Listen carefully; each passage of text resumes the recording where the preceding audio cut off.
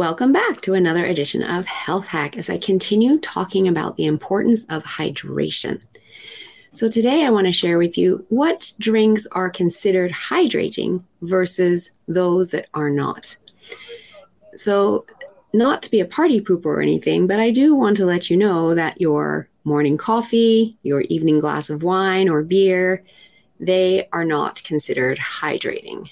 Hydration comes from water, which you can flavor with the juice of half a lemon or half a lime that adds some electrolytes for you.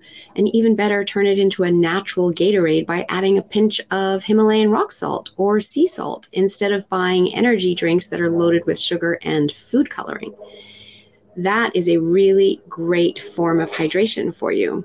Herbal teas are also very hydrating, whether you're buying herbal teas at the store or simply making your own from a chunk of ginger that you steep for 10 minutes in hot water and then drink as ginger tea, for instance. So those are your options for hydration. It could also be a protein shake. That would be considered hydrating. And you can start your day with that because, of course, we don't drink all night. So we do wake up dehydrated. So it's really important before we even start ingesting food that we first want to hydrate.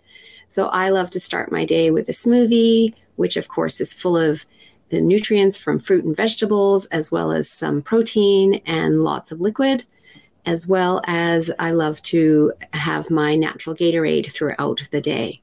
Another tip for you is that the body absorbs room temperature drinks much more easily than it does ice cold drinks. So just think about that when you are hydrating as well. If you know you're very thirsty and dehydrated, try to drink something that is room temperature rather than ice cold.